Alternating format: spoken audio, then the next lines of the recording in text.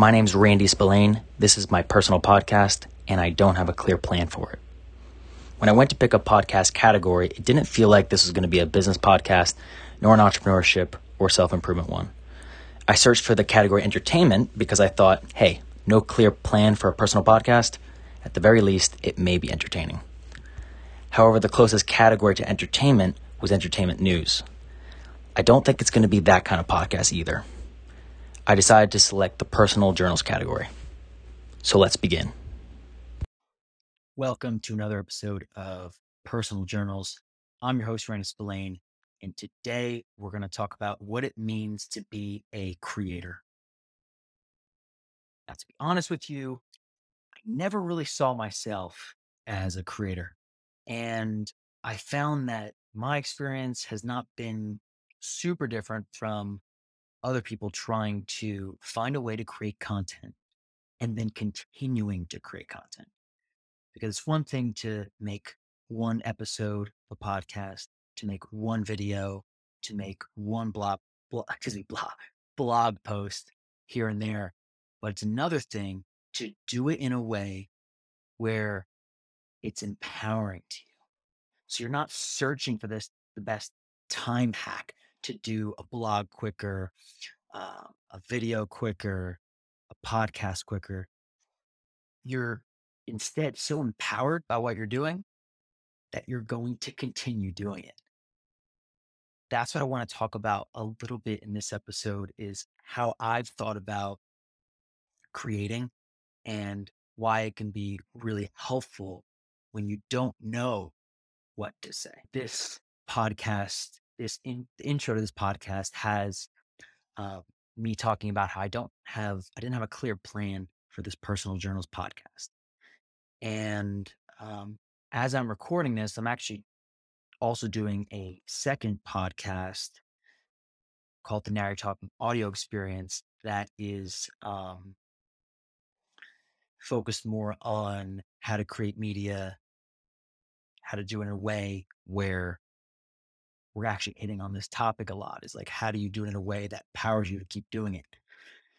Part of the reason why I decided to do two podcasts, though, is I wanted to force myself to talk about content in one podcast and then talk about whatever I felt inclined to talk about in this personal journals podcast. So there's going to be some overlap as I start to see where my voice falls in the Narrative Talking Audio Experience and the Randy Splane's personal journals.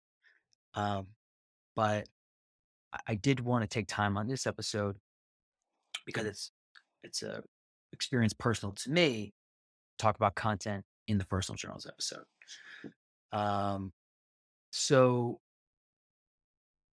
if you don't see yourself as a creator, you want to create content, you want to start talking, but you don't know what to say. It sounds so simple.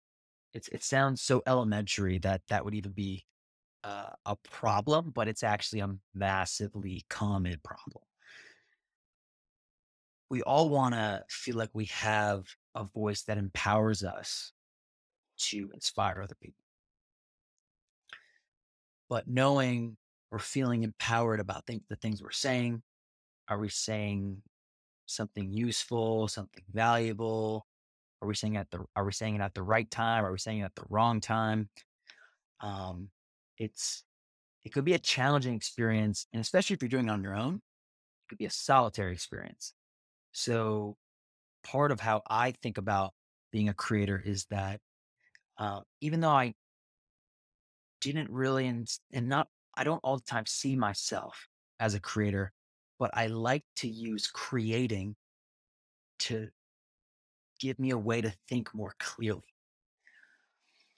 I'll give you an example, is that I was working with a client on how to address finding their own voice in their content and not feeling like they were strictly, for lack of better words, strictly a megaphone for their organization. And it's a big question to answer. I mean, it's a simple question, but it's also a big question. Um, if you are the person creating the content, it can be hard if you feel like your words are not your own. So if you feel like you're the megaphone for someone else, whether that's your organization or your boss or however you got into creating content, you feel like you're responsible for someone else's voice. That could be challenging. So I tasked them with actually removing the element of filming new videos. And I don't actually have a timeline on how long they're not going to make more videos, or excuse me, not going to make new videos for. But what I believe, based on what I've observed, is that when you remove the video element, or actually, let me take a step back. Let me take a step back real quick. There's a common stance in the content space, particularly when it comes to podcasting, to bring this down to earth, is that if you're doing a podcast, if you're recording a podcast, you quote, might as well do video anyway. Now, what's interesting about this is when a lot of people start saying the same thing, it's usually a good time to revisit and figure out, are there certain assumptions that have been made to get to this conclusion? The first thing is that once a camera turns on, the way you act and the way you talk by default is going to be different. So, by nature of if you're recording a podcast, as the example I've given, you quote, might as well record the video anyway. It's probably going to create challenges around feeling like you're the megaphone for someone and then actually feeling like you're speaking from your voice. So I tasked my client with taking out the video element and strictly focusing on their voice and what they felt inclined to talk about so that they could find their voice and start crafting it so that in the future, like I said, I don't have a timeline on how long this is going to take to get that feeling of empowerment from your voice before they move into newer video creation. But um, getting really comfortable with your voice is going to give you a lot of flexibility when it comes to adding the video layer on top of it.